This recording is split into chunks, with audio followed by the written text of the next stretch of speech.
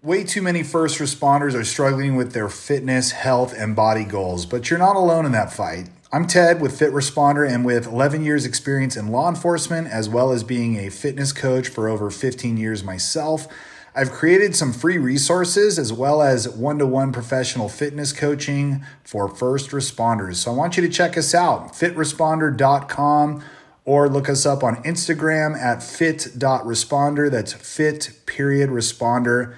And let's see you there. Chat soon. Thanks, and enjoy the podcast. The Poorly Made Police podcast is for entertainment purposes only. This podcast has explicit content and is meant for a mature audience.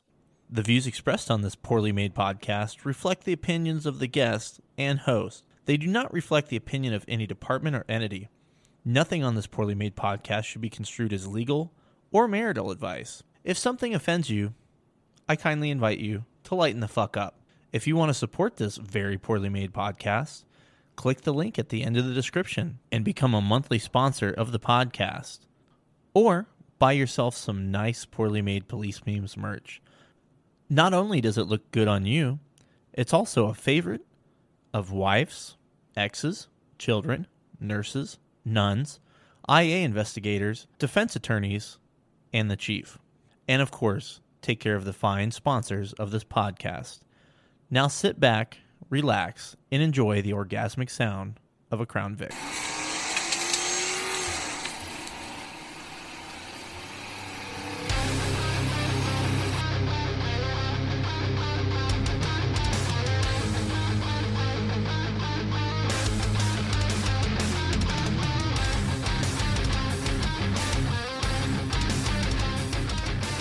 So, hey there. Welcome to another edition of the Very Poorly Made Police Podcast. I'm your host, Lenny. I hope you guys are all doing well. Speaking of well, we're going to talk about wellness today. We're going to get a little uncomfortable. I mean, uncomfortable like me trying to fit into my fucking pants because I'm a fat piece of shit. You guys just heard from Ted, and you're going to hear from him again. He was my guest on this podcast. Obviously, because of what he does, there's a big emphasis on fitness. It's not a fucking infomercial, all right? There's a lot of good information in here about being healthy and just some things to think about. We talk about, his policing career, how he came up, how it ended. He also changed states. He's got a really good head on his shoulder, a lot of good insight. I think you guys will really enjoy this episode. I really, really enjoyed it. I enjoyed making it, and I enjoyed listening back. I think you guys will enjoy this episode. I really enjoyed the conversation, and I think it's going to help keep me accountable. With that said, let's listen to a little bit of music, y'all, and we'll get fucking rolling. How do you guys feel about a little bit of Greenwood, a.k.a. Brownlow? I'm good with it, too. And we'll be right back with the podcast. I'm afraid of what it is. All the times I've opened up, I've just been giving shit because it's hard when you're broken. You've heard so many times. What goes around comes around. I fall guilty of their crimes. I'm no better than they are. They're just as lost as me. My conscience gets a grip, it takes a hold on me. Just because I'm broken don't mean I can't be fixed. It'll just take some time, some practice. I'm better than this. Now welcoming to the dungeon, the man, the myth, the legend, with one of the top mustaches on police social media, I have Ted from Fit Responder. How are you, buddy? I'm doing great. Appreciate the compliment. How are you, man? I am doing good, man. Thanks for asking. Yep. I brought up the mustache, and people that don't follow your page, A, go follow your page, but B, do you think there's anybody out there that has a comparable mustache? I got a buddy that has a pretty good one, but I think you even have that one beat. Well, yeah, I appreciate it. I mean, I'm open to any challenges. I think that'd be pretty funny. So if anyone thinks they have a more legit, thicker, whatever you want to say, mustache, send me a message and we'll have a stash off. I'll put in my story. We can vote on it. But no, I mean, I guess it's one good thing I have going for me. So Now, the mustache lends me to believe that maybe you wanted to be a firefighter initially and it didn't work out. no, I mean, I didn't even have a thought about being a firefighter initially. And, but I get that all the time. People come up to me on the street, whatever. Hey, you must be a firefighter. I'm like, the mustache, right? So no aspirations of being a firefighter, although there's some nice perks to that job for sure. Before we started recording, you mentioned that, you've had it for a while and haven't had a thought of shaving it off because your kids wouldn't recognize you. I was going to tell you, I've since I got off the job, I've turned into a little bit of a slob and I don't shave nearly as much as I should. But when I shaved I had a pretty nasty beard going on around Christmas time last year, and I shaved it off, and my youngest wouldn't stop crying for like a day because he didn't recognize me. Yeah, you just transformed into some creep living in your house. That's weird. A clean shaven, dressed up creep, but whatever, baby. Right. Well, let's talk about you a little bit, man. Tell the millions of listeners a little bit about, how long you were a cop for and what you're all about now. Yeah, for sure. So my name's Ted Stern. I was a cop out in Southern California for Ventura County Sheriff. I worked for about 11 years, did a bunch of different assignments, absolutely loved being a cop. And I actually got promoted pretty recently toward the end of my career. And I have been a fitness coach for quite some time. Both my wife and I started out as personal trainers, around 18 years old. And I've coached a lot of people over the years with their fitness, their nutrition, their lifestyle, just helping them get in shape. So, there's periods of times where I didn't have clients and just focused on, police work and whatnot. And I started just picking up more clients, and I especially started helping a lot of people on our department just get in better shape and get fit. It's kind of a passion of mine. And, word spreads when people get fit and healthy and they look better and everything else. People say, hey, how are you doing that? And so that really picked up steam. So my wife and I were doing it as kind of a side gig. We were both deputies. I actually met her on the job. And just more and more people kept coming. And, as fate would have it, I got a pretty serious injury at work, like really snapped my ankle quite badly. I have it on video if anyone wants to see it. I actually posted it on our Instagram. I'm morbidly curious, so I may have to check. Oh yeah, no, check it out. I don't know how far back I posted it, but I was warming up for an arrest and control kind of like practice because I was on the team there at the academy, and I was jump roping on a squishy mat, like a wrestling mat, and I landed on one foot, and it just rolled underneath me, and I just heard a loud snap. Long story short, though, that gave me some time off. And I was just kind of focusing a little bit more on clients at the time because I'm like, well, I'm laid up here. I have my foot elevated on my couch because it swelled to a lot. It was very swollen. And that's when I started to realize, like, I would love to do this every day. I would love to just coach clients and get people fit. And pretty much all my coaching is remote. The Fit Responder program is a remote coaching program, just helping people with just kind of guidance over nutrition and training and lifestyle and putting all the pieces together. So, just to wrap that up, after some time and after some thought, and my wife and I just decided let's do it. Let's make this our full-time thing. So here I am now. I mean, we've moved states. I work from home. I love being a cop, but it was a tough decision to leave the career, but you kind of got to go, well, if you're passionate about something and it's all you think about, and you could do it as a job and you can really help people with your talents. And, that's what I do. So I figured, all right, let me go for it all the way, Correct me if I'm wrong, but where you live now, you're allowed to use your air conditioner and you're allowed to water your lawn. Is that correct?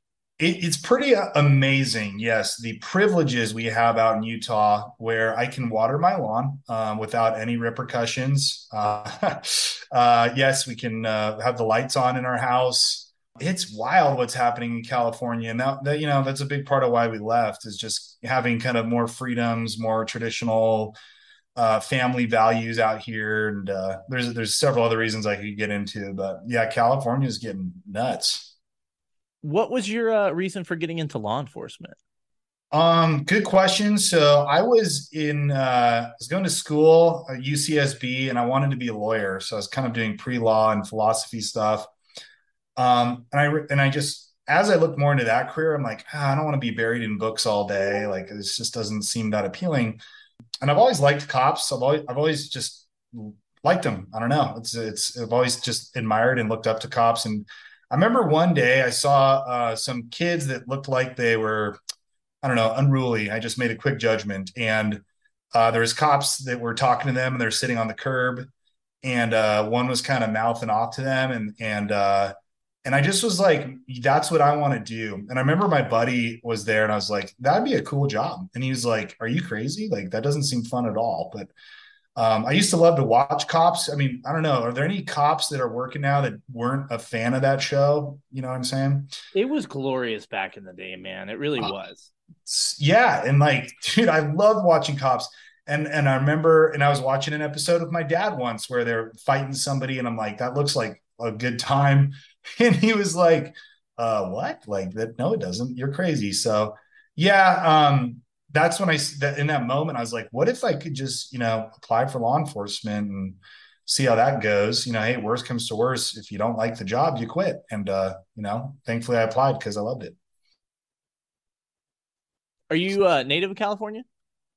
Yep. Born and raised, and moved out last year at the age of 33. So yeah, it's, the only thing I miss is kind of like the nice weather year round. But, snow's cool and it's good for my kids to experience. So Do you yeah. miss In and Out? Dude, we have In-N-Out in Utah. We got plenty of What? In-N-Outs out here. Yeah, Do I you? got I didn't one even know 10 that. minutes from 10 minutes from my house. I love In-N-Out for sure. Got to have it sometimes. Yeah. I didn't know they were in Utah now. I know when I was leaving Colorado, those were starting to pop up, and it was crazy, man. People were waiting in line for 8 hours to get a fucking burger, and I'm like, In and Out's okay, but 8 hours for a burger? You Californians are nuts about your In and Out. Dude, that's kind of silly. Yeah, I don't think I'd wait more than 30 minutes. Maybe I'm impatient or I have too much stuff going on, but that's crazy. So you were in California for most of your life, as like I was in Colorado for most of my life before I moved out to Iowa. Growing up in California to what it is now, is it a lot different, or is it just kind of it's always been that way, but it's maybe magnified now, like all the craziness?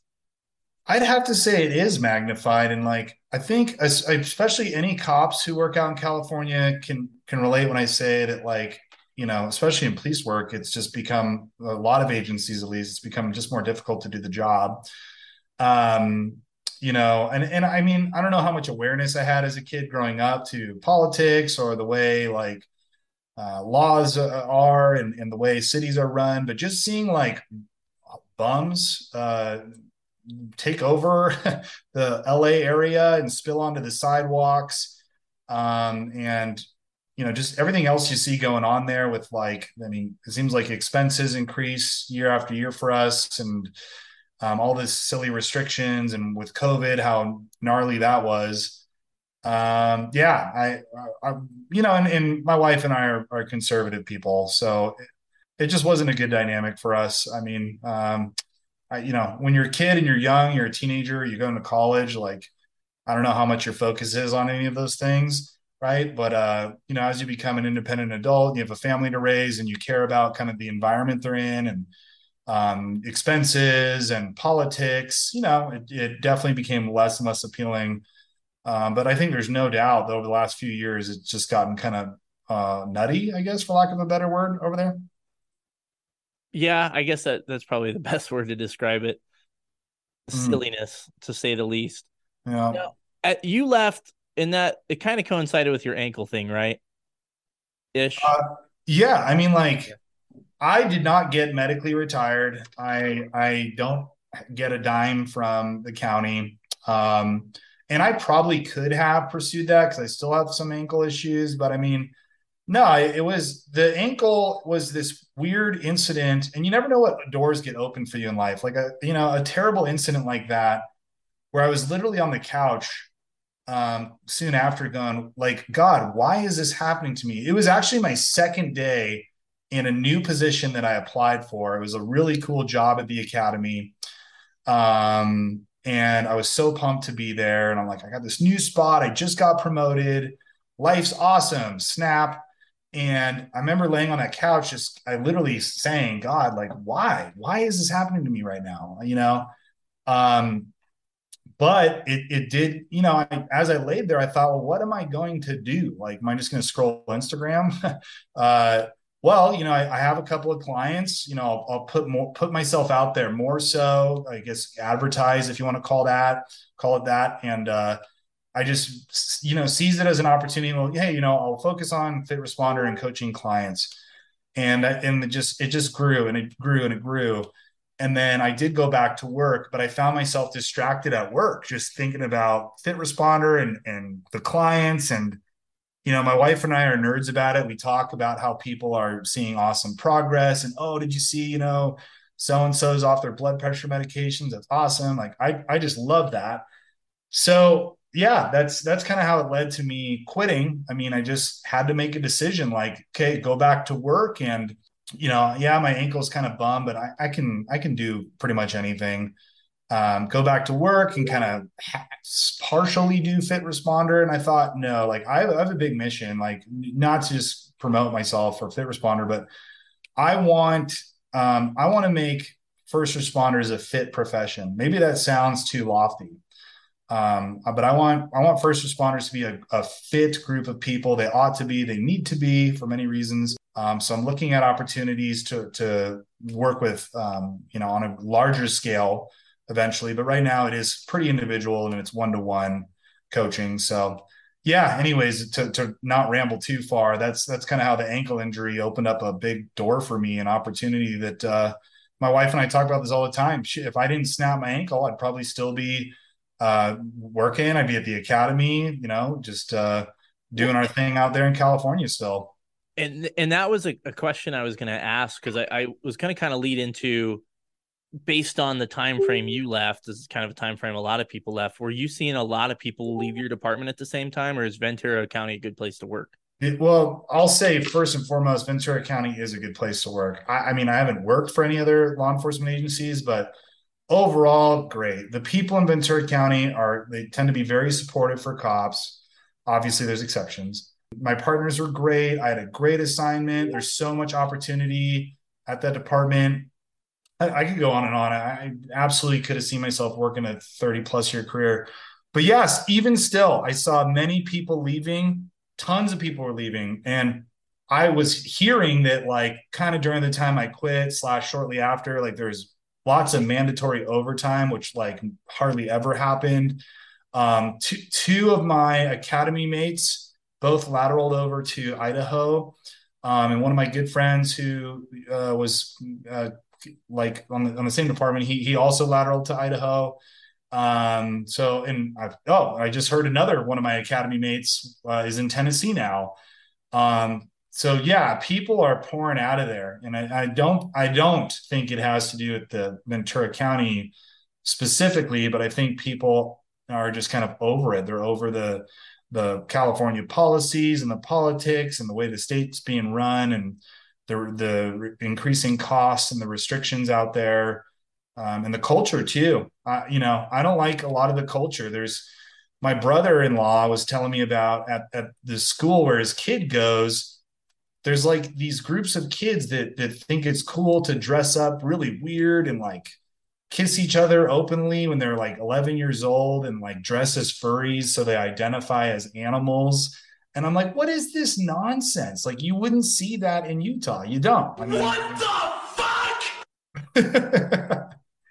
That's what I said. So I'm like, I see the writing on the walls. I'm over it. You know what I mean? Yeah, there's a thing where kids will do weird shit, but that's beyond kids doing weird shit. I don't know. I don't know if it's the parents or the internet or a combination of all of it, but man, there's some crazy fucking weird shit going on, and people just kind of look the other way. And I don't know if it's because, I think, not to go on a rant here, but tolerance is one thing, but what's the You got to draw the line. There's a line, right, where it's like, this isn't healthy. Maybe we should talk to these kids about this. Well, let's just let our kids do whatever they want, because they just do what they want. Fun. I mean, kids are very impressionable, right? And it's like, hey, Dad, like, the kids think it's cool to do X, Y, Z, and I'm like, well, oh my gosh, like public displays of affection with I don't want to get into the details, but I think you can imagine what I'm getting at. And I just feel that, there's where do you draw the line between anarchy and no rules or standards for kids versus a very strict school where everyone has to be clean and pressed with the same uniform and very traditional values. And there are schools like that. So where does one draw the line?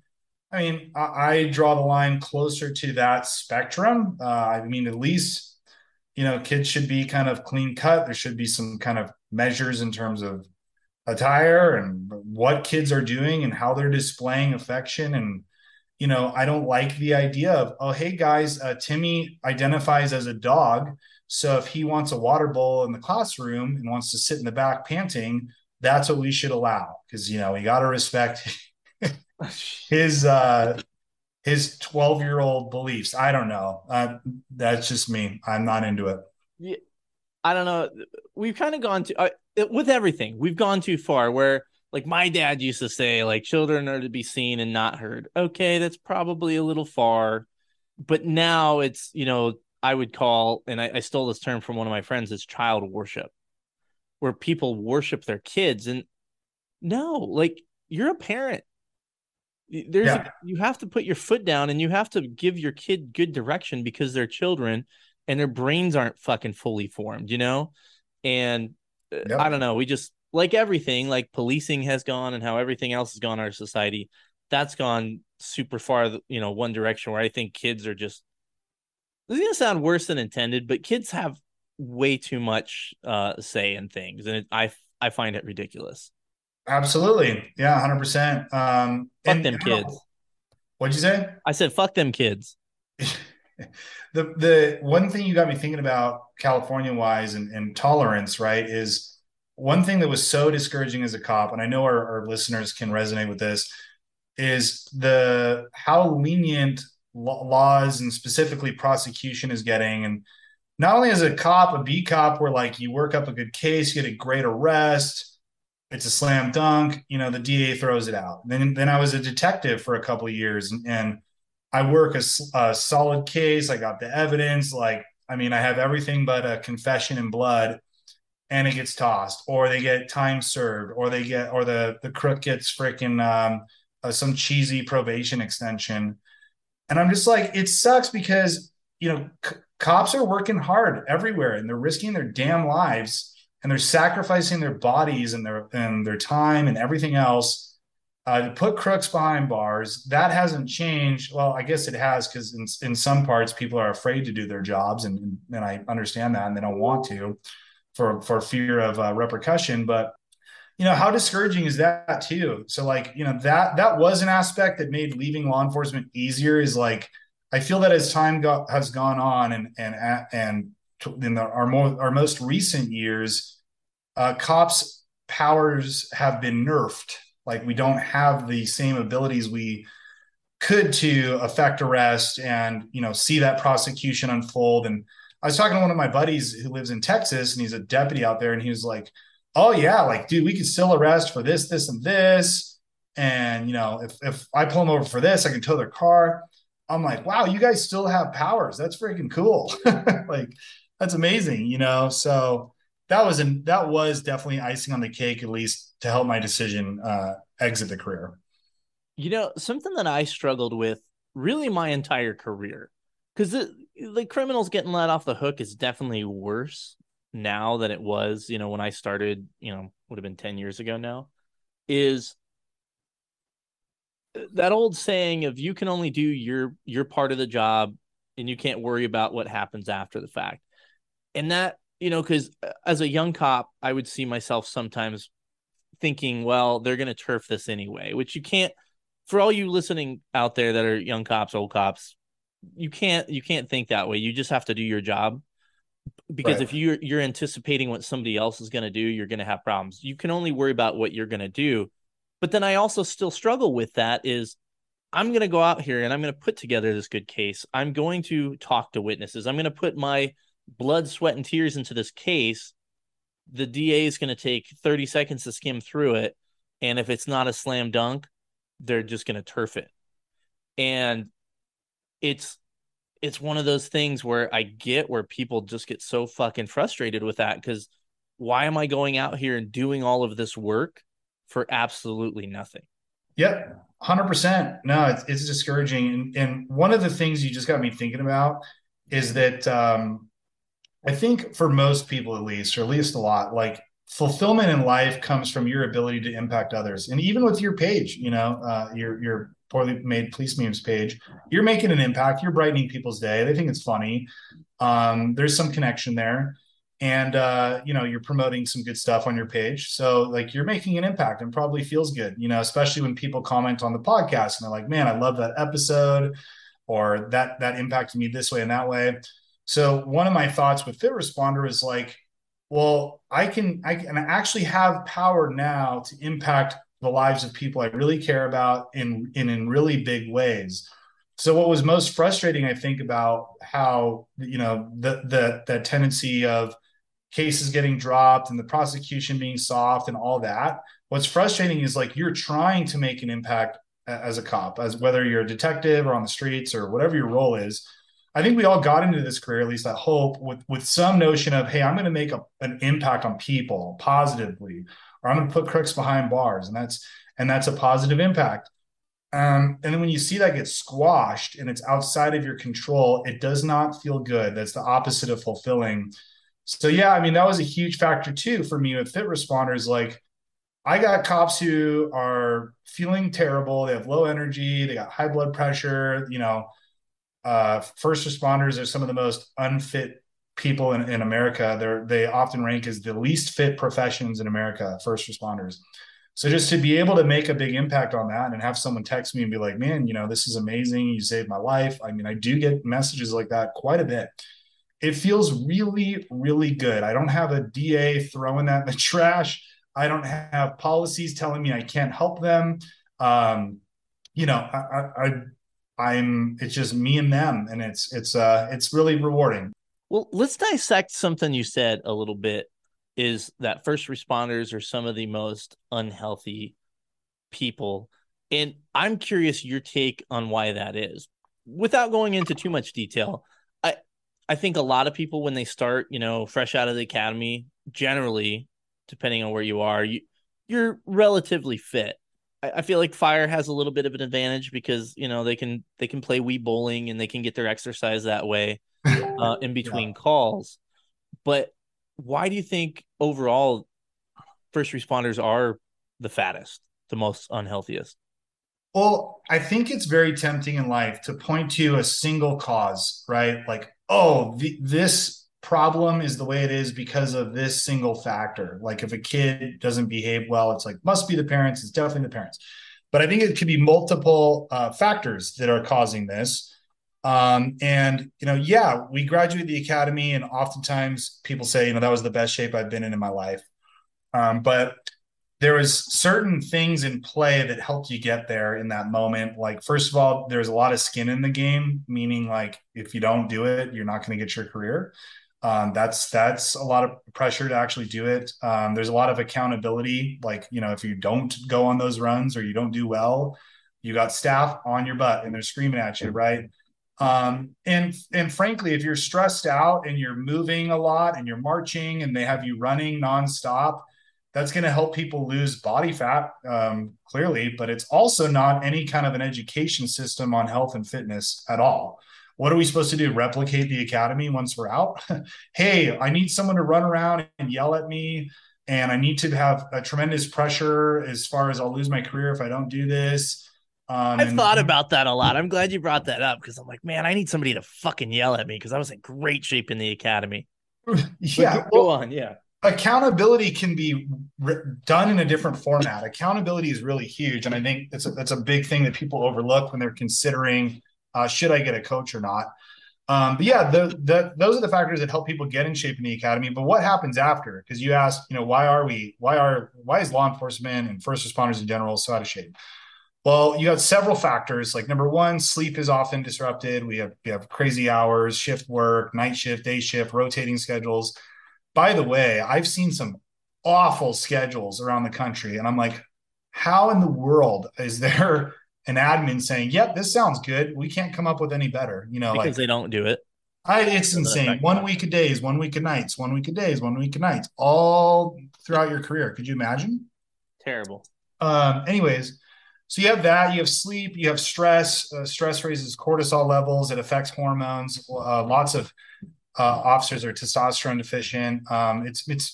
First responders are a mostly sedentary job with moments of potential excitement, running, and that's the scary part. Is it's a job that goes from totally sedentary, you're doing nothing, you might as well be in an office, and then suddenly you're called upon to do extreme physical challenges. You might have to run, jump walls, fight. If you're a firefighter, climb ladders, bust down doors, drag someone to safety. You have to operate with running on air and all these demands. But for the most part, it's a sedentary job. So sleep's affected, there's stress, and there's hormonal changes. And I think there's a convenience factor when you're short on time. You have these busy shifts. A lot of people don't understand a good kind of sustainable way to approach nutrition and exercise when, Ted, like, how am I supposed to focus on nutrition and exercise when I'm working 18-hour shifts? I barely have enough time to get home and hang out with my kids before I want to pass out. I'm call to call all day. So I just run and grab fast food or some other poor choice. Not that all fast food's bad, but I just mean, typically the choices you get on the run aren't necessarily. What he's saying, everyone, is everything, but In and Out is bad. Right. Hey, every single one of my clients could eat In and Out every day if they want to. There's always smart ways to approach things and good choices and limiting the things that are imperfect. But nevertheless, and then there's the culture. There's a culture with a lot of cops like, hey, we're going to meet up every day and eat at this place and sit around and crack jokes. There's a culture around food, people bringing food to the station. And I remember when I was working on the briefing table every day, I mean, at least 90% of the time, there's candy, there's chips, there's cupcakes, there's freaking pizza, and some nice citizen brought in, some treats and goodies. And I'd watch the same guys come in there day after day and shove it in their mouth. They walk in and without a thought, they're shoving candy down their face. And, oh, hey, it's free, it's there. So, so there's a culture problem too. But I think those are the biggest factors, right? Is like these cops are trying to balance and I don't want to just say cops, first responders. We're trying to balance, home life, kids, crazy shifts, overtime, rotating shifts, stress, being sedentary as hell.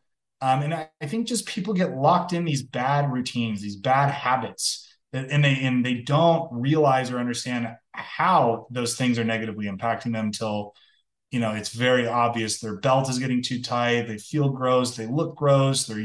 They've gone up multiple uniform sizes.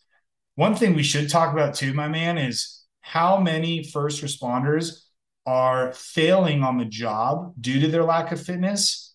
This happens all the time, and it's not talked about a lot because it's embarrassing. Like, people don't want to share the story of, oh, hey, I had to respond to this incident and I completely failed because I'm so overweight and out of shape. But I hear these stories because when people come to me and they're like, Ted, I want help, a lot of the time I need to tell you about this thing that happened recently at work. And that was their wake-up call. You know what I mean? Like, that was the thing that told them, now it's time to get fit. Not when I notice I gained 20 pounds or notice that my energy sucks or that I look weird and I don't like the way I look, I should say. Not weird, but just uncomfortable the way I look. Those could be good signs, but no, a lot of people wait till something pretty tragic or embarrassing or some other failure happens at work. That's their wake-up call. So I could tell stories for days on some of the things I've heard and how sad it is, We'll get into all those stories in a little bit. Well, we'll circle back to it. I was going to get a little personal here. For those that listen to the podcast, I've been pretty clear that I'm a fat slob. Even Dr. Phil thinks so. Fat slob. But I've been one of those people that I've kind of yo-yoed my weight my entire life. And the way I've always kind of looked at that for me, and I think now I'm a little older, I have some clarity on what that is. It's all about, like you were saying, it's all about accountability. You tell me if I'm off base with this, but in my opinion, some of us are blessed with faster metabolisms than others. Some of us are taller. Some of us are, whatever. We're all a little bit different, and it's how you handle it. I've never had a great metabolism, but if I stay on my shit and I'm not eating junk food, I'm good. And that's on me. And I think that's just something you have to make a decision with too. And I think it's, the times where I don't want to use the depressed word, but when I'm not doing good mentally, it's so much easier to say, I'm having a bad day. I'm going to treat myself and go get a brownie or a cookie. You brought up failing at work. I know there's been some foot chases where I didn't catch people, but I was really good at following people long enough for the fast guys to get there. So I'm pretty sure I never lost anybody per se, but I should have fucking caught them. Thankfully, I never lost any fights or anything like that. But it is scary because you're supposed to be that person that comes in and quote unquote saves the day. But if you're out of breath after 30 seconds, it's a fucking problem. Yeah. Sorry, Yeah, I left you with a bunch of stuff right there, but we'll start with the one thing and we'll talk about not being ready to fight. But am I off base with that though? Or are there just some people that they're just different, I guess, so to speak? Like some people, like I got a friend, skinny as a twig, can eat fucking anything forever. And he's in his 30s now. He's been like that since high school, where if I have a milkshake, my ass jiggles for a week kind of thing. Is that a real thing or am I looking at that the wrong way? No, I think it's a thing in the sense that that's why I'm not a big fan of a one size fits all approach for everyone. I don't think that anyone in this world is doomed to be overweight or obese. I agree with that 100%. Yeah, and yes, there are people who have ripping, awesome metabolisms, and their genetics allow them to eat damn near anything and they'll stay skinny. And yes, there are people whose metabolisms aren't quite as forgiving. And those people may have to quote unquote work harder, or just be a little bit more mindful about their approach. So you are right on that. But I definitely wouldn't say that anyone is doomed to be overweight or that anyone that you cannot be fit, thinner, leaner, healthier, more muscular, because of genetics or because you have some kind of a disabled metabolism. And for one thing, you can improve the metabolism, you can improve hormone function through natural methods, which I've seen countless times over and over again. I've worked with plenty of clients who are eating more than they did when they started, yet they're way leaner and more muscular. It's because they've improved their metabolism and their lifestyle. So that's one notion. And I think can I go on a rant about that really quick? Yeah, go. It's your podcast. Well, thank you. Thank you for allowing that. Yes. I say this as a fat guy, and I'm as you guys listening know, I'm actively working towards that.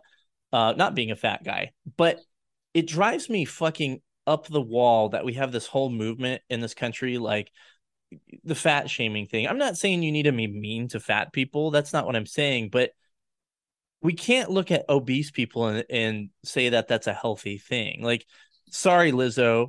I know you're very oppressed, you fucking rich person. You're super oppressed here in America, but you're fat, and it's an unhealthy example to show to children. I agree. It's you're fat. Like, wait, hold on. Dr. Phil's going to tell us. Fat whore. That was maybe a little much, but thanks, Dr. Phil. But I don't know. It just drives me nuts that it's like body shaming. It's like they're unhealthy. Again, going back to the thing we were talking about with kids sticking fucking, shit up their ass and saying they're furries. Same thing with the fat thing. Like, we don't need to be mean to fat kids. We don't need to fucking do pink belly, but we also don't need to encourage them to be fat and say it's okay to be fat, because it's not okay to be fat. It's just not. Well, and here's the perspective of somebody who's worked with countless people who are overweight and obese and have also seen countless transformations of leaning out, getting fitter, losing some of that weight. And what happens is it's always a positive result. All the stories of Ted, I feel terrible. My energy sucks. My feet, my ankles hurt. I have health problems, high blood pressure, high cholesterol. I'm pre-diabetic. I don't have the energy to play with my kids.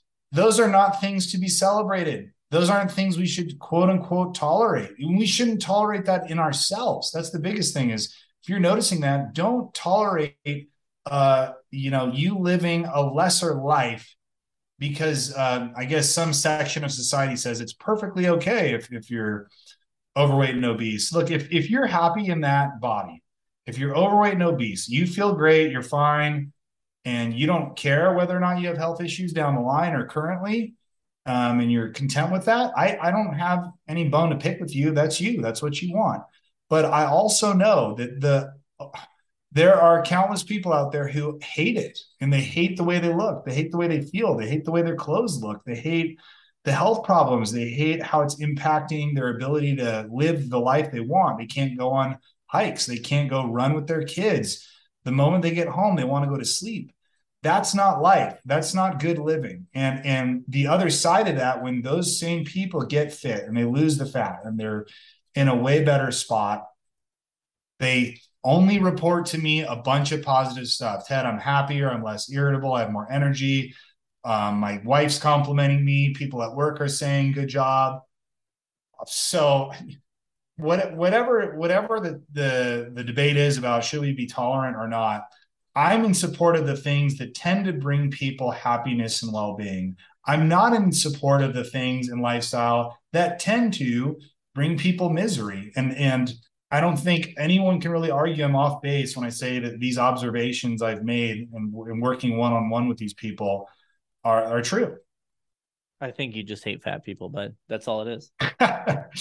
I want to help people who want to be helped, but no. I mean, I do watch my 600-pound life sometimes. I got to say, and I don't feel disgust. I just feel really bad. I feel bad for these people. It's kind of a sad show. Have you ever seen that? Yeah, I don't do the reality stuff. Like if my wife has reality TV on, I just usually turn around and go and do something else. Because all of it's just, it's kind of like played up anyway, to be honest. But the 600-pound life, I'm just, why are we putting this shit on TV, man? Maybe like one time, but we don't need like season 8 of, my 600-pound life. It's bad. Well, something that blows my mind is how so many people are in such a bad spot with their fitness and health, and they're in total denial.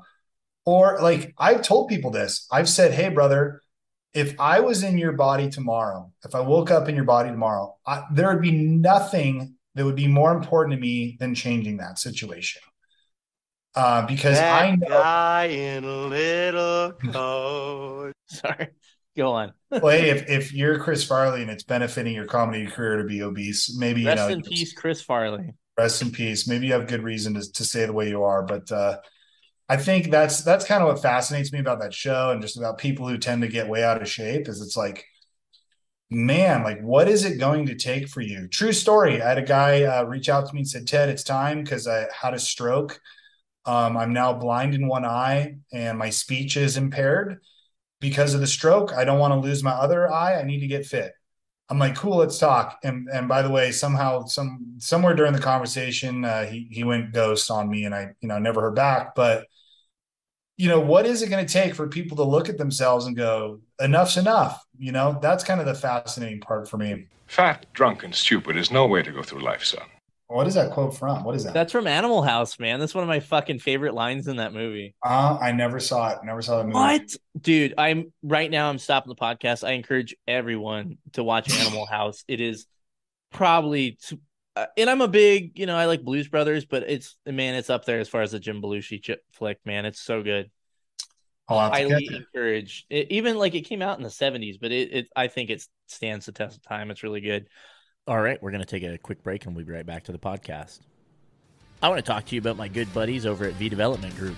Not only do they have the great medical gear that I've talked to you about, they've got holsters, they've got belts, including the Belt of Thor. You heard that right, Megan Yord, a belt designed for concealed carry. In addition to all this awesome gear, they've got awesome t-shirts and coffee. You heard it here first, folks. Coffee that every cop truly needs. That's my friends over at V Development Group, the educated end user's choice. You can find him at vdevgru.com. That's VDEVGRU.com. And I'll have a link in the podcast description. Now, back to the podcast. I want to talk about the failures and some of the stuff and the stories you've heard, but it's on my mind, so I wanted to ask before I forget. I always see on Facebook and Instagram these, I'm just going to call them magic pills. Take this or that, and it's going to help you lose weight and all this shit. And, there's like, what was the fucking one? I can't remember. It's like gummy something or other. And it's, none of it. I know there's like certain things, maybe a little creatine, some protein, stuff like that, but there's no magic pill, right? No, there's no magic pill. And I don't want to cut you off, but that's what irritates me about being in the quote unquote fitness industry is I guess it's easy to say the vast majority of it is bullshit. Because when you have people who are in some form of pain and it's tough to get out of that pain, it's a tough thing to get fit for a lot of people. Hey, I have this super easy solution. You stick this stupid thing in your belly button. I don't know if you saw that one. You stick this brown ball in your belly button. I haven't seen that one. It'll just melt. Oh, the best one I saw was a hammock. It was a vibrating hammock. You literally lay in it and it shakes you.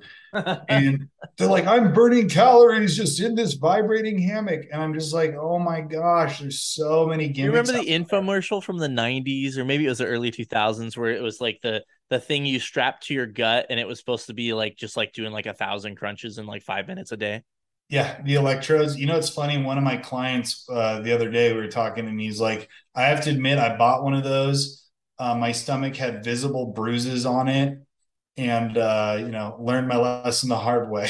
So yeah, it's tempting stuff. Hey, 3 easy payments of $29.99 and you'll be in the best shape ever without any effort or changes to your lifestyle in any way. Like, if even part of you believes that could be true, I could see why people buy it, but it's sad. And it's I don't know what else you can say. It's frustrating. Yeah. What do you think is the initially starting out is the hardest thing for people that are trying to lose weight, in your opinion, or what you've seen? Well, starting out, I think there's a lot of really bad approaches out there.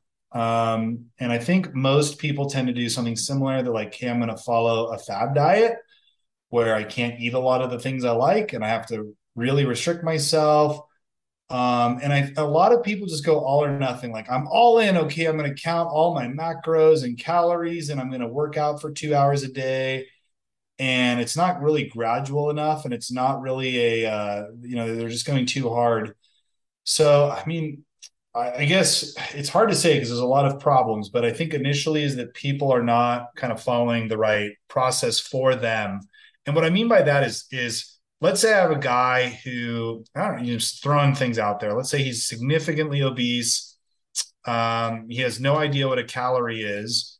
He's eating very terribly and eating in excess and has no idea how to work out. His process is going to be very different than someone who's like, Ted, I just have this last 15 to lose. I'm familiar with different concepts and I already work out. Those people need a different approach to hit their goals, right? Oh yeah.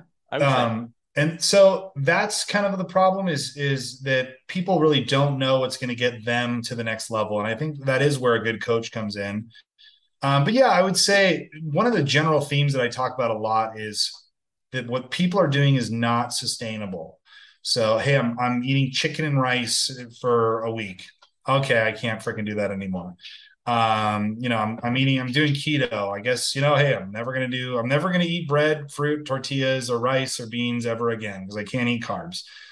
And people go through these yo-yo cycles where they do something kind of restrictive, extreme that may work to some degree, and then they fall back into old habits. But what I found works is let's help you create new habits that are sustainable. So like, okay, you want to go out to eat and get a beer and eat a cheeseburger. Let's show you how to fit that into your week and make it make sense. Let's be imperfect and not look for extreme restriction, but let's look for a good balance. I think that's a big part of it is finding that balance. Yeah, I'll tell you, and everybody, honestly, I'm that guy where I've done the yo-yo thing and I've gotten in okay shape. I've never been in like great shape my entire life, but that I think the biggest problem for me is it's usually like an all or nothing thing. or I do too much at once, and I end up, injuring myself because I'm like, I'm going to fucking do this. And then it's believer of mental toughness, but there's at some point where you're kind of going beyond your means and you're going to fucking hurt yourself if you're being stupid. And I've done that several times just because I'm like, I'm going to fucking do this. And yeah, it's cool that I finished, but now I'm out for a week because I fucking hurt myself, Right. Yeah. Well, let me give you this analogy. I love to use this analogy with people because let's imagine you're on field training, right? And you really want to do well as a cop. You don't, maybe you know some things about being a cop. Hey, maybe you were even a provisional cop deputy and you've been on multiple ride-alongs. Well, whatever it is, you need to improve your cop game and you want to be a successful cop. But let's say you don't have a good field trainer, or your field trainer says, hey man, go at this on your own. There's Google, there's these policy manuals if you want to figure out what to do. And best of luck. No one's going to know if you're showing up to calls. No one's going to know how you're handling those calls. No one's going to know how you're handling your reports. No one's going to know if you show up or not. And if you don't show up, no one's going to care. How well would people do in that environment? Terribly. They would do terribly, right? But what does a good FTO do? They're like, dude, I'm going to make sure you're doing your job well. And I want to see that you follow through. And if you're screwing things up, I'm going to show you how to fix it. I'm going to show you the best workaround for that. And we're going to see you improve week to week, month to month, until you feel like this is automatic and we can take the training wheels off and you're on your own. That's the process. So like, I think people that are resistant to getting help with their fitness should look at that as a good analogy, because why do we go, hey, I'm not a great plumber. I don't know a ton about it. So, okay, I'll hire a plumber. And we do this in many areas of our life, whether it's legal problems, medical problems, home remedy problems. I want to learn how to become better at writing or public speaking. Like maybe I should take a class, maybe I should get support. But like people don't tend to do that with fitness for whatever reason. Oh, I know what to do. I know what to do and I don't need any help. Well, maybe you don't quite know what to do, and maybe you could actually benefit from some accountability, Yeah. And let me tell you, actually, here's a story about one of the times I was the most successful at losing weight. I had a sergeant that was up my ass for being fat, and people would come to tell me, and I was fat. I wasn't in good shape when I got on his team. People would say, man, he's being fucking mean to you. And I said, no, he's right. I'm fat. And people get, and I can't, again, everybody's kind of different. I didn't see that as him being mean. Maybe he was a little bit. I don't think he was. That was him like, hey, dude, you need to fucking get in shape. And that was his way of doing it. And I responded to it. Guy to me was a great fucking boss, and like he gave me a whole lot of freedom to do what I did, and he trusted me as a cop, trusted my decision making, trusted what I was doing in reports, trusted what I was doing in investigations. But he was a dick to me when it came to weight, and I lost a bunch of fucking weight on that guy's team. And the next year, or I think I was on his team for like 2 years, when I wasn't on his team, that was my accountability, man. It was a big deal to me, and I found myself doing shit that I wouldn't normally do because I knew he wasn't around the corner, Yep. That doesn't work for everybody, but it worked for me. I think a little pressure is good, and I think like that's a good coach puts a little pressure on their clients and holds them accountable. And you think about a lot of fitness solutions out there, none of that's involved. It's take this supplement. Here's a workout DVD. Here's a piece of workout equipment, a bike you can put in your house. There's no pressure though. There's no pressure at all to keep that going or to learn or improve. It's you might have a burst of motivation, so you get started with that thing for a week or two, but you're going to fall back in old habits. There's no external pressure. So I think we need some of that external pressure. It doesn't necessarily have to be a sergeant who's yelling at you or putting you down, but it needs to be somebody who is involved and cares. And I've had some of those talks where I'm like, dude, can I just be straight up with you? You're not taking this serious enough. That is a bullshit excuse. You and I both know. Okay. All right. So come on. And it's those little nudges that keeps pushing people to be consistent long enough to develop the habits and routines. And that's another thing too, is that people think they're just going to click into the mindset of a fit person, and then suddenly they're just going to be fit forever. This takes time. Like, I don't have 21-day challenges or let me send you this PDF and it's going to change your life. I don't believe those things exist. I think it takes ongoing work with somebody to change them. But yeah, I mean, to get back to your point, like having that accountability and that sergeant being like, no, dude, this is not acceptable. It moved you. Fat slob. That's probably what he said, right? Yeah. I have a great story about something he did, but we've been teasing it for a minute here. I feel like this is probably a good time.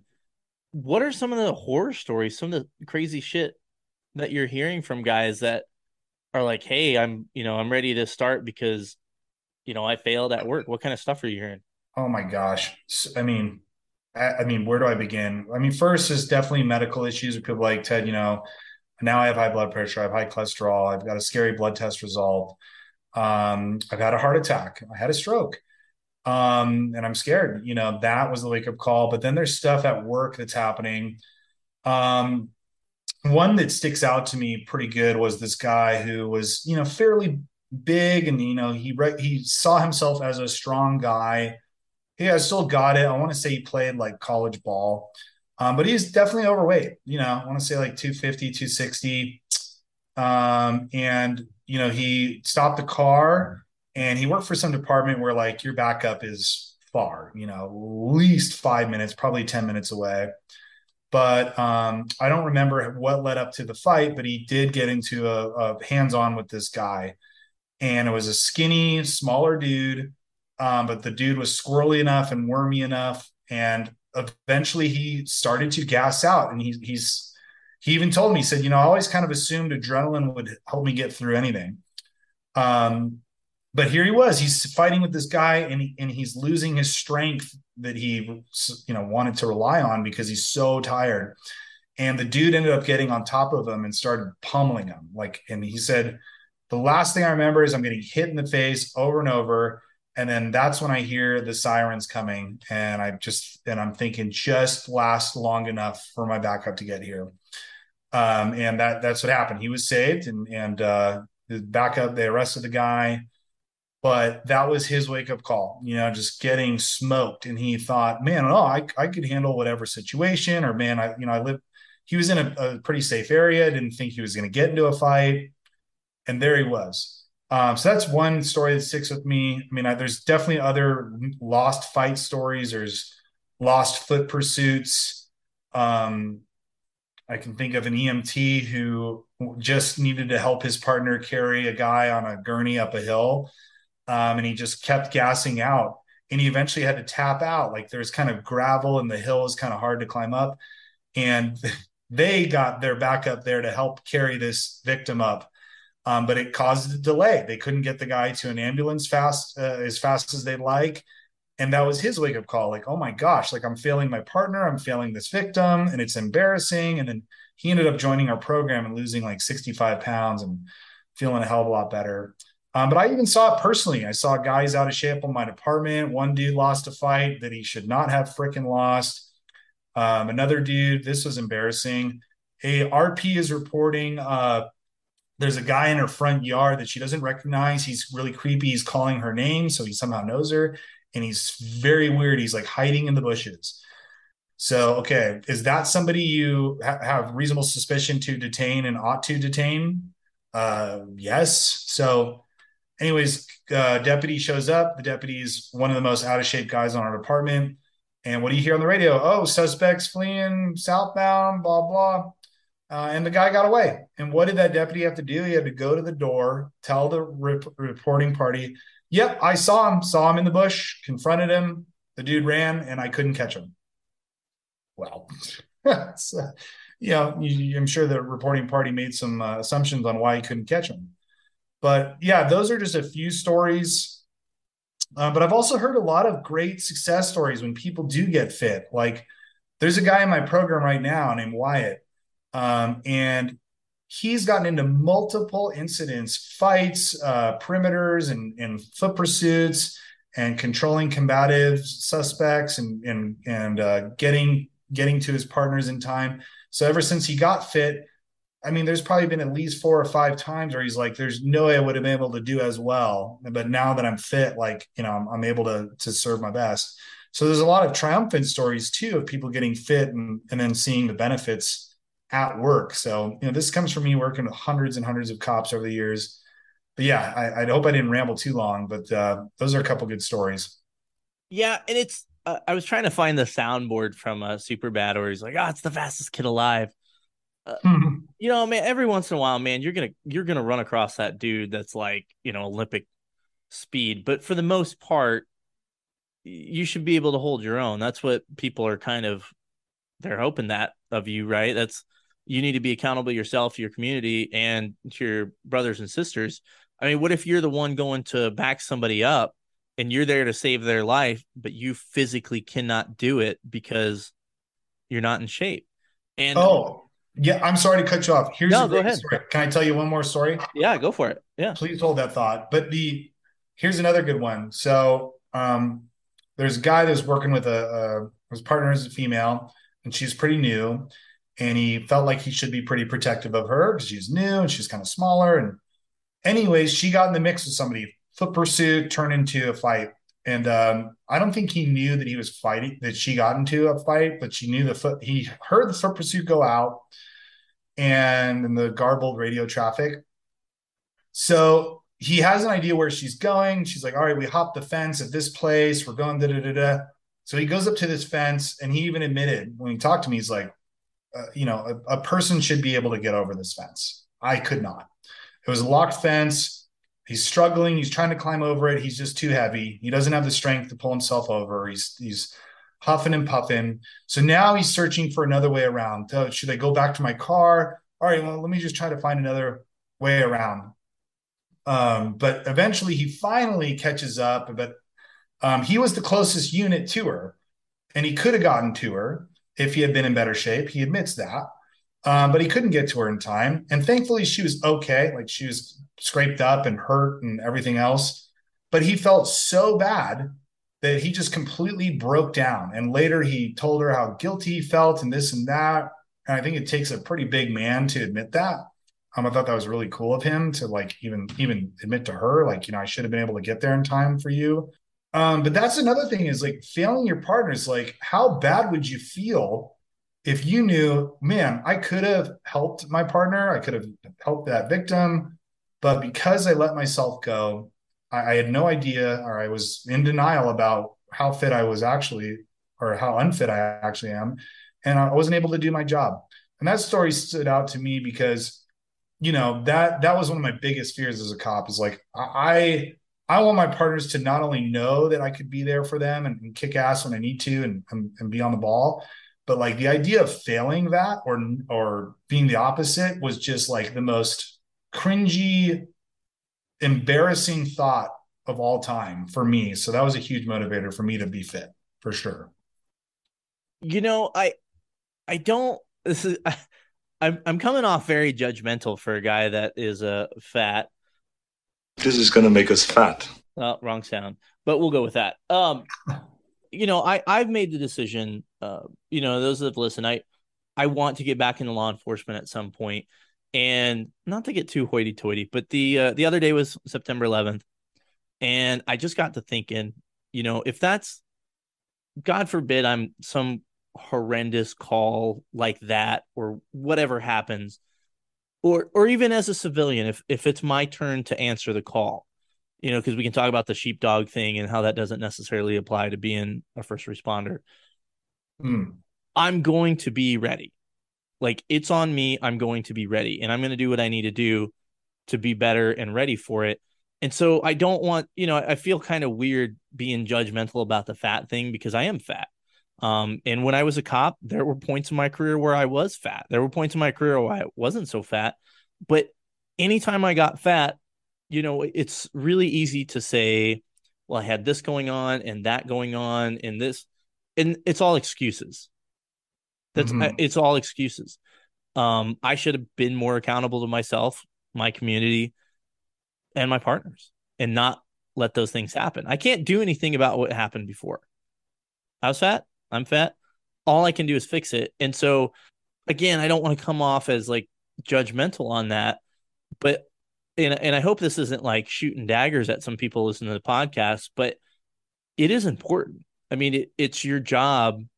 You know, this job is the closest you get to being fucking Batman, right? Yeah. Batman's not huffing and puffing, you know? You got to be ready to do it. And when it's your time to answer that call, you got to be ready for it. There's things that are out of our control. This isn't one of those. Yes. This is something you can control. Well, it's a risk reduction. Like, you know, yes, you could die in a car accident even if you're wearing a seatbelt and you're going the speed limit. But just because just because there are factors outside your control, does that mean, oh, I might as well drive 130 miles an hour without a seatbelt at 5 beers deep? No, you're much more likely to suffer consequences. You might even still make it. But yeah, first responders are gambling every day. And I hear the results of that gamble all the time. And I think for you, man, that is the biggest and most important step, is to be cognizant of reality, not sugarcoating it, and just basically being upfront and confronting, like, yeah, I'm in a bad spot. I've let myself get here. I need to fix this. It's important for me to fix this, and I'm going to figure out a way. I'm going to get the help if I need. But, you know, I can't help anyone who's in denial, or if they minimize it, or they mitigate. Oh, I'm still strong. Adrenaline will get me through. Or, you know, a guy the other day I talked to who's 260, high blood pressure, you know, and he said, I'm healthy. I said, dude, can I be straight with you, man? You are not healthy. What else needs to be happening in your life for you to say that you actually are unhealthy? So yeah, like what you're doing there is you're saying, you know what, like it's one thing to get out of shape, but it's another to deny it and kick the can down the road. And a big first step is going, you know what, let me be real. This is not acceptable. This can be fixed. Maybe I've struggled before, but I owe it to everybody, including myself and my family, to freaking change that. That's a great first step, to taking accountability, recognizing the need for change, taking it serious, and then next is taking action, for sure. Because if those things don't precede the action, well, the action is going to be very short lived. Well, and you brought up the family aspect of it. We've been and we talked about it a little bit. You brought it up a little bit, but beyond work, you know, even if you're listening, you're not a cop. You want to be able to go play with your kids. You don't want to work your 9 to 5 and be exhausted and not able to play with your kids, because that has, you know, talk about risk reduction, spending time with your kids, actually interacting with your kids. That's huge for them in the future and how they interact with people and the kind of childhood they're going to have. So that's another way to look at it. Or hell, you want to make it past retirement? Cops die at, you know, what is it, like 5 years after they retire? Yeah. Yeah. So again, the risk reduction, if you're in a little bit better shape, and there are things we can't control, the stress levels and things like that. I mean, I think there are things to control it, but I mean, some of it's a complicated subject, to say the least, as far as, you know, the stress with cops and all, and the heart problems and stuff like that. But don't make it worse on yourself. I mean, I'll raise my hand. Half the time I do these podcasts, I'm shit-faced because it's fun. I have a good time doing it, but is that healthy? No, it's not. Well, are you doing it every day? A couple times a week. Well, at my worst, I've decided maybe once a week, maybe, but usually maybe once every other week, get shit-faced and do a podcast. Yeah, I mean, I've definitely seen worse. And that's the thing, is like, live life. Like, yeah, go eat the damn double cheeseburger, go have some drinks, go on vacation and not even think about it. I'm all for balance. And that's where I think a lot of people get it wrong, is like, yeah, you know, I'm imperfect. I mean, sometimes I post pictures of what I'm eating and people are like, oh, I guess the diet's over, right? Or I guess you're not fit anymore. It's like, well, no, like, I think most fit people, maybe aside from professional athletes and pro bodybuilders, we deviate, and it's just about kind of reducing that. But you said balance, and it reminded me of something. Control. You must learn control. Listen to Yoda. You must learn control. It's all about balance and controlling yourself. Yep. we're at a point in the podcast where I have some dumb questions that I ask everybody. On the fitness side of things, I'm curious. I don't know if you know this, but I'm all about humanizing, not the badge, but shitting your pants, because I believe every once in a while shit happens. Would you Correct. say you're less likely to shit your pants if you're healthy? Ooh, I I'm would gonna say point towards so. protein shakes, though, man. There's some guys that get their hands on protein and it's all over. Well, funny story. Yeah, yeah. I mean, too much of anything, but I remember I tried to go vegan for a few weeks just because, you hear things. Oh, I felt so great. I felt incredible. And I'm like, you know what? I'm just going to do it as a self experiment. I'm not going to eat any animal products. I'm going straight vegan. But dude, I farted literally every like 30 seconds to a minute. And I probably pooped like 6 times a day. And I was a detective at the time. So, I'm in a cubicle with other people around me. And I know I was blowing it up and be like, oh, it smells so bad in here.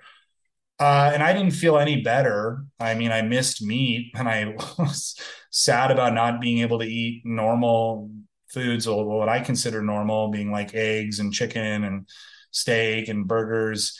But yeah, dude, I probably as close to shitting my pants on the vegan thing. And I was just, I guess, maybe just way overloaded on vegetables. And I gave it a few weeks because I'm like, all right, people are saying it just takes time to adjust. You know, Um, I don't think I have much of a vegan audience, so I don't know if that's why they're shitting their pants. mm, Um, I don't know. I might just have a bunch of really sickly people that listen to the podcast, but I am a firm believer that, sometimes things are out of our control. And, like this podcast actually started a little bit late, and I'm thankful to Ted here because my kid came home late or early from school because his stomach hurt. And then I had the squirts all afternoon, which I know that's all what you guys needed to hear. I couldn't find my fucking Imodium, man. The godsend. That's who I need to sponsor the podcast, by the way, is Imodium. They save lives. They really do, especially at work when you have a little bellyache. But since you're kind of my fitness guru here, we just need confirmation that it's okay to poop your pants every once in a while, right? I mean, of course, it's okay. It may not be okay in the moment, but it's important to recognize you're a human being and shit happens. You want some pro tips on how to avoid some bubble guts? Let's do it. So typically fried foods and oils tends to get people. Um, I will say so any artificial sweeteners that tend to be sugar alcohols, some people are sensitive to that. So like anything that's like a maltitol or sorbitol, if it ends in a tol, it's a sugar alcohol, and those can be troublesome. And I have nothing against artificial sweeteners, but those in particular can cause some people trouble. Um, and then yeah, like also if you consume something that's very high in sugar, that can be problematic as well. And then I would say the biggest things with like either like constipation or incontinence or friggin' the bubble guts is just like sudden change in what you're normally eating. So like, what is that? That's typically like somebody goes for a big old Taco Bell run and your digestion gets used to what you're eating, very much so. Whereas like a lot of people in my program, they start eating cleaner and then they go eat half a pizza and they're like, oh my gosh, I feel freaking horrible. So just something to keep in mind, guys. Like I think having some routine to nutrition is good because your digestion can get very much used to it and get more efficient at sort of digesting similar things, if that makes sense. No, that makes sense. One of the things I like to ask people is kind of a newer question on the podcast is when you were a new cop, did you do anything stupid, like a rookie mistake? You got a good story? Oh my gosh. Too many. So I would say one of my biggest tendencies that was a problem was rushing in, because you see cops on TV and they kick the door in, they rush in. And what's funny? Even one of my academy mates, who was also a roommate, was like, Ted needs to stop and think because he's too prone to rush in. Man, smart dude, because he forecasted a lot of mistakes I made in my career. Thankfully, nothing too devastating, but I mean, yeah, like for one thing, we did a warrant service as a detective, and I didn't receive any training on how to breach a door. So I hit the door with a ram, and it went through the door because the door is crappy quality door. And then I booted it, kicked it open, and I just went in with my gun. Just went in, rushed in. And there's a gangbangers, and we're trying to find a gun and stuff. So definitely not smart. And afterwards, they're like, "What are you doing, dude? Why didn't you bust the door open? You're supposed to back away." And we let it breathe, and we call everybody out. And I'm like, I don't know what happens when you see in the movies, the cops kick in the door, you rush in. I thought that's what we were doing. And clearly there's a breakdown in briefing and tactics, but shoot, I've rushed in too many times to things where like I should have waited for backup. And I just go. I remember there's a barricaded subject at a domestic, and I freaking went in the house by myself as a new cop. And afterwards, my sergeant was like, "Dude, you could have gotten seriously hurt." Or in the jail, there's a guy being an a-hole and wouldn't pass me his contraband. So I told the service tech to open the door, and I went in and grabbed it myself. And the dude was sort of challenging me, and I'm sort of thinking, all right, are we about to get down here? And it was all fine. But later I found out his charges, and I'm like, wow, that was a bad person to put myself in that spot with. So yeah, I'd say as a general tendency, I rushed too much, and I definitely got better at that when I got older and more experienced in the career. And that helped me train younger people too, like newer people at least. Hey, like, dude, there's time, slow it down. Don't be a hero. There's really rare events where you absolutely need to rush in right then. But those would be my biggest kind of mistakes that stand out to me. And thankfully didn't get me hurt or anyone else hurt. Slow down. I was There you really go. hoping for I was looking for Billy Madison when he's like, I think it's towards the end of the movie where the guy's reading the book really fast. He's like, slow down. But I couldn't find it. Very disappointing. Right. You've seen Billy Madison, right? I know I you've have. seen Animal. Okay. That's a classic movie. My wife quoted the back to school thing, and my kids were like, "What's that from?" It's like, you uncultured kids. We need at what age can kids start watching Austin Powers and like Billy Madison and stuff? I don't know. I would say like 12, 13, right? I would. I mean, personally, I was allowed to watch anything I wanted from as young as I wanted. I didn't have the best mom, but I think I turned out okay. But yeah, I was watching Pet Cemetery at like 8 years old and Oh my God. all those crazy movies. So My we couldn't watch Beavis and Butthead, which automatically like is like the foreign thing. So automatically I like strive to go find Beavis and Butthead wherever I could. Or Metallica. My mom wouldn't let me listen to Metallica. when I oh, was what? Lame. Come on, mom. Metallica. What's wrong with that? Apparently she thought it was devil worship. I got a quick Oh, story if you got time for it about Metallica. please do. I apologize. I don't know if I shared it on the podcast. I've done like 100 of these at this point. Sometimes I repeat shit. I apologize. But my mom went on this road trip and she comes back and she has this cassette tape. And this is how old we are. A cassette tape, kids, is this little thing you used to put in a cassette player, and it would play like a VHS. It would play the thing. But anyway, she hands it to me. She's like, "It's really good. It's a symphony." And I look at it, and it's the Metallica S&M, the one we played in the symphony. And I said, "Mom, this is Metallica. You won't let me listen to Metallica, but you're listening to Metallica?" She's like, "Oh, this is Metallica? I didn't know. I just thought it was a symphony." And so that was actually, that record got me into Metallica. So I was kind of a late bloomer when it came to Metallica. I listened to that once through and I was like, this is fucking amazing. And the rest is history. How old were you then? God, I probably was 14. Okay.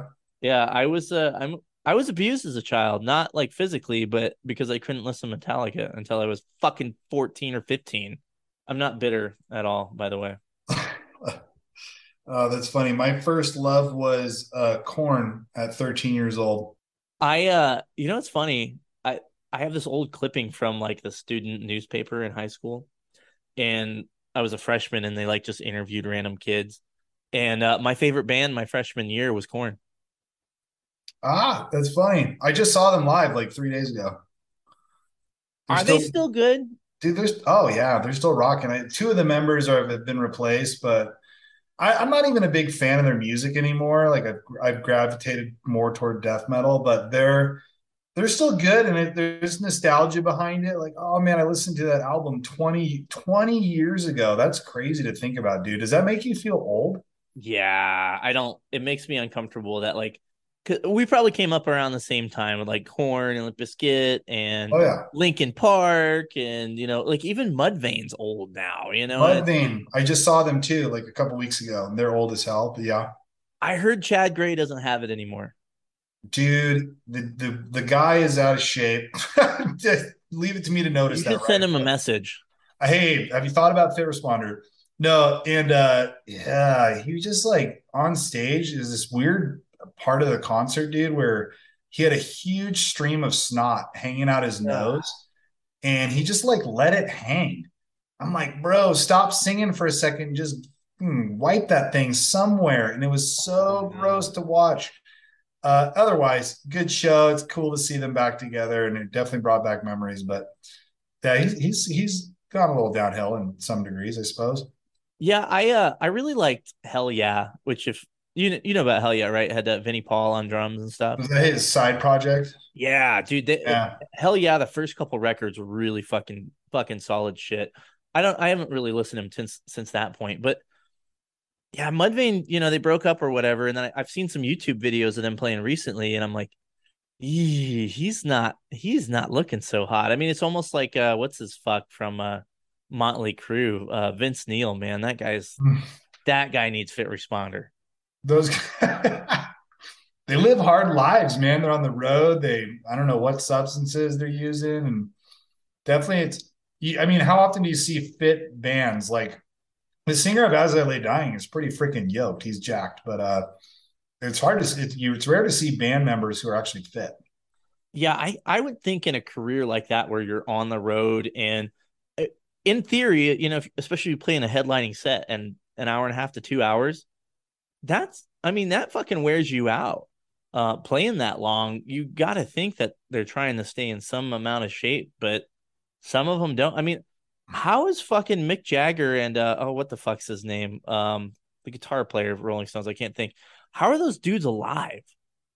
Pretty Unreal, amazing man. with how hard they live, you know. Yeah, it's crazy. All right, we should probably get more on track here. What do you think the proudest moment of your policing career is? Oh man, good question. Put me on the spot.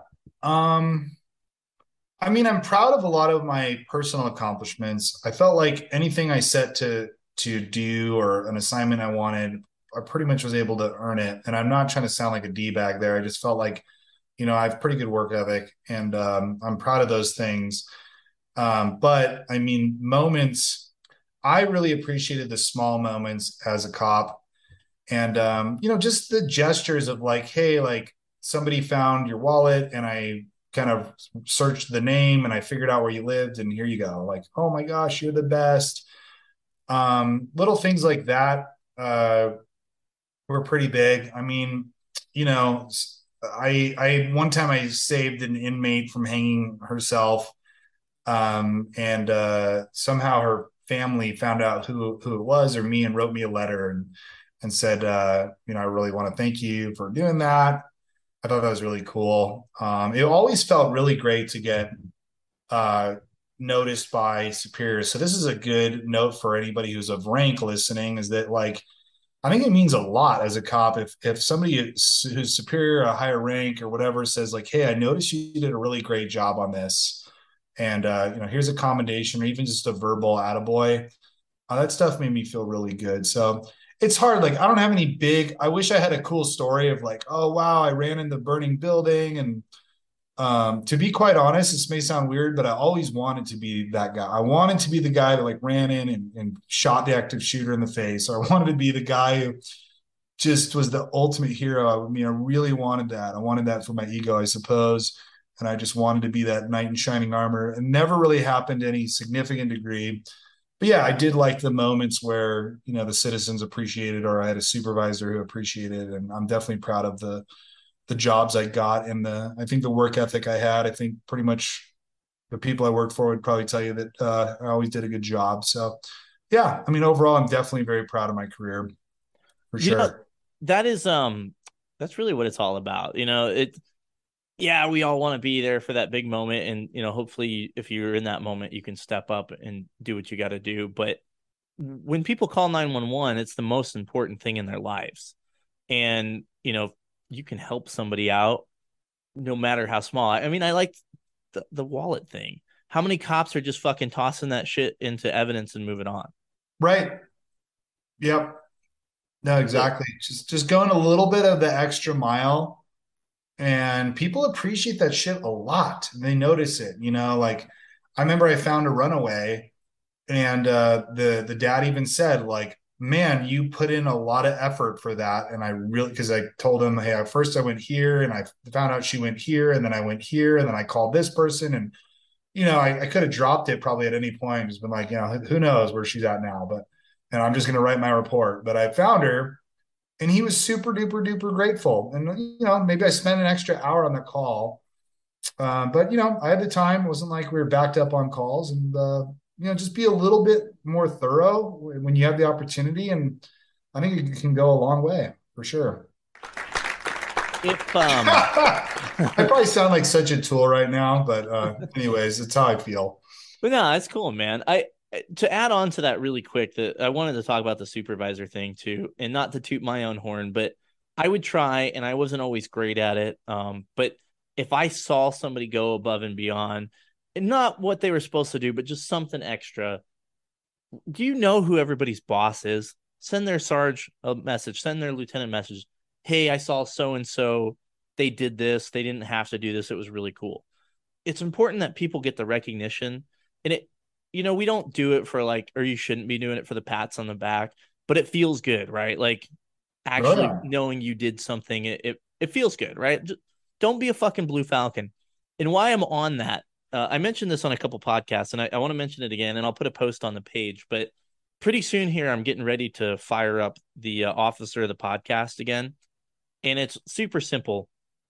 You have somebody out, your partner, somebody you work with, maybe somebody in a neighboring agency that does something cool that they're not being recognized by the department, or hell, I don't even care. Maybe they are being recognized by the department, but they deserve recognition.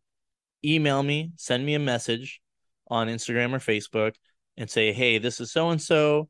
They did this awesome thing. Here's the story behind it. And potentially they could be on the podcast as the officer of the podcast. We'll read their story, and I will send them out a very special gift from me and some friends. It's not a lot, but it's something. And I mentioned this a couple podcasts ago, and not to be a dick, but I've been kind of underwhelmed by how many people responded. I know how many people listen to the podcast. I know you guys know people are out there doing a good thing. Take 5 minutes, send me a message so we can take care of people. All right. Mm-hmm. That's cool, man. I love that idea. Yeah, I mean, I know how much it annoyed me that I felt like I was going out there and doing shit, or I'd see my friends doing this great shit, and it's like that, what have you done for me lately kind of thing, and people just, forget, and it's nice to be recognized a little bit, being thanked for your service, so to speak. Totally. Would you want your kids to be cops? Oh, man, that's a tough question. What I've noticed too is that the definition of cop and what it entails can mean anything. You guys got, I'm working with, let's say, a guy who's in a gang-ridden area, and he responds to multiple shootings per shift. He's getting into a fight every week. It would honestly scare me, if one of my kids was in that environment, because you could be the best cop in the world and just have something terrible happen. But or it could mean, being a cop could also mean, you respond to one call a week, or you're a school resource officer, and you're just not a kind of, I don't know, like I want my kids to be happy. I want them to feel fulfilled, and I don't want them to feel like work is work. And if my biggest thing is, I want them to be of some service to someone else, because I truly believe that, like, for most people to be fulfilled, like I said earlier, is you have to have impact. Like, you have to know I'm changing lives for the better, even if it's in small ways. Like, I don't know, like my stepdaughter loves cosmetology. She wants to do hair, but if she gets a kick out of somebody saying, wow, like, I look freaking awesome, I'm so happy, I can't wait to go to prom. Well, cool. That can be fulfilling for her. And that's what she loves to do. And it doesn't feel like work, and she's serving others, and she's making an impact. I would be totally cool with that. So for me, it's not about income or but it's more about or titles, I should say too. It's not about titles or income. It's more about like, are they happy? Are they making an impact? Do they feel fulfilled? Does their work feel like work? And I feel so bad because there's a lot of guys that I've talked to are just like this job is miserable. I'm doing it for the paycheck and the benefits, but I don't want to be a cop anymore. Don't like it. I've heard that many times. So I guess to answer your question and try not to be so long-winded, look, if one of my kids ended up being a cop and they're like, I love the job, I feel great going into work every day, it excites me, I couldn't imagine doing anything else, well, then that's what they need to do. Like, I think we're all kind of called to something.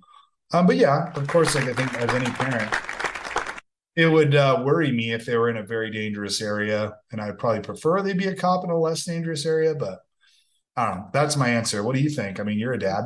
Holy shit, you turned it around on me. Yeah. I I'm of the personal opinion that do what makes you happy. And Yeah. as long as it doesn't hurt anybody else. And I think there's a caveat to that, like if I wasn't making, enough money doing this, well, do what makes you happy. Okay, but I have 4 kids. That there has to be like a balance to that where you can't just do whatever the fuck you want and not have any responsibility. So there's my little disclaimer there. But I think, it's your life and it's your choice to go do what you're gonna do as long as you can support yourself. So Yep. personally, would I want them in like some inner city area being a cop for people that don't fucking want them there anyway? No, I don't. But if they are happy doing that, that's not for me to tell them what to do. So I could go on a tangent all about all that because you brought up a good point. There's areas of the country, and not to say that it can't be dangerous, because it absolutely can be dangerous. Because we were talking about the guy earlier that he didn't expect any problems, and there it was. Anytime you put the uniform on, no matter where you are in the country, there's a reason you wear a bulletproof vest. There's a reason you carry a gun. Yep. 100%. There's always a chance for violence, and there's always a chance for it to be dangerous. But let's be honest here, some places, not as much. And Yeah. so, and honestly, I think those folks in those parts of the country actually want their law enforcement there, and they actually support their law enforcement. Where some of these other parts of the country, as far as I'm concerned, they can go fuck themselves. They can go kill each other. I don't care. I'm not salty at all. No, not at all. But yeah, as far as happiness in the career, it really depends now because I work with lots of cops every day. I talk to and work with cops all over the country. It has the happiness about the job has everything to do with what do the citizens generally think of you? What is admin doing with you? What are your work hours? Are you getting mandated constantly? Do you like the role that you have? Those are the biggest things. Because when people say still love my job, well, it's because they have good partners. They feel like they're of some value to a lot of the citizens there. And, their admin is kind of treating them right. And they like the dynamic of their gig. I mean, so it's not like law enforcement is doomed everywhere. It's been a bad trend over the last few years in a lot of ways, but it really is kind of case dependent on those factors for sure. Absolutely. I have probably the most important question besides shitting your pants. What do you think the best patrol car is of all time? Oh, Crown Vic. Are you saying that just to make me happy, or do you actually believe it? I didn't even remember that that's your preference. And now that we're speaking about it, yes, I remember seeing different memes and whatnot. But yeah, we went from Crown Vics to Tahoes. And I felt like I was driving a freaking boat. And I'm like, there's no turning on this thing. Like, parking sucked. And I'm a big guy. I'm 6'2", and as a cop, I was, usually like 230 pounds and plus all my gear. So I still liked the Crown Vic, just the maneuverability, and it had pretty good pickup at least. And the switch to the Tahoe, I was not a fan of. So I don't know. I haven't tried any of the other ones. I know that the Charger is a popular one out there and stuff, but no, I mean, with my experience, definitely the Crown Vic for sure. I will say it is really funny watching the dynamic of my page change because Poorly Made's been around for 4 years now. Man, A couple years ago, fucking people love the Crown Vic memes. And, now that I have a few of the newer guys on, they're like, fuck the Crown Vics. They're so old. They're not cool. And, man, you kids just still have no respect, man. No respect for the oldies, man. But that's all right. You'll learn. Yeah. And like, you recognize the headlights in your rear view and you're like, oh, there's my partner. I don't know. There's something nostalgic about it too. But yeah, I'm sure if they were driving one of those relic Crown Vics that had 200,000 miles on it and, couldn't start and the AC doesn't work, maybe I could see why they like whatever their newer units are, but no, it's a good car. It is. I audibly exclaimed the other day, I was taking my kid home from football and we were driving through the middle of fucking nowhere. And I don't know if it was in service or not, but I saw that Crown Vic and I got a little excited. So that was a little embarrassing, but that's okay. Yeah. Well, buddy, we've come to the end of the podcast. Do you have any words of wisdom for all the millions of listeners out there? No, I hope you enjoyed it. Fitness, of course, is my passion. And, I want everyone to take an honest look at yourself. And if you're a first responder, try to be real with yourself. Like, are you really in a spot where you ought to be fitness, health, body wise for work and for family and for life? And, I can only tell you that the benefits of getting fit are always greater and more vast than you anticipate. Like, I think people anticipate, oh, yeah, I'll look a little bit better, or maybe I'll feel better. Like, no, like it's an eye-opening experience. If you're out of shape, to get fit, get healthy, and be able to maintain that, it opens up a lot of doors. So I've seen it in myself, my own, and I never got into that with you. I used to be overweight and have high blood pressure, but as a deputy. But anyways, yeah, I just encourage all of you to take an honest look at yourself and make changes if you need to. And then just real quick, you want to tell all the people out there how to find you? Yeah, sure. So Instagram is @fit.responder. I own the @FitResponder as well, but I just haven't done anything with that page. It's actually acquired it from somebody else. So @fit.responder, you can go to fitresponder.com. Both of those have links to our free Facebook group. We have a Facebook group in there called First Responder and Family Fitness by Fit Responder. And that's where I put a lot of like free tips, videos, guides. I have a lot of free PDFs and handouts and, First Responder Fitness ebook and recipe guide and even a back saving guide if you have back issues. So I definitely put out a lot of free content, and I do post my own memes and try to keep it an interesting mix of fun stuff if you're a first responder, cop or not. So please do check us out. All right. Well, thanks a lot, man. And everybody listening, go check out Fit Responder. Go check out Ted and his wonderful mustache. And do all the fine things you guys do to support the podcast, whether it's taking care of fine folks like Fit Responder, buying awesome merch, or being a monthly donor. With that said, remember, it's all bullshit. Don't be fat. And I love most of you. Bye-bye. Bye, everyone.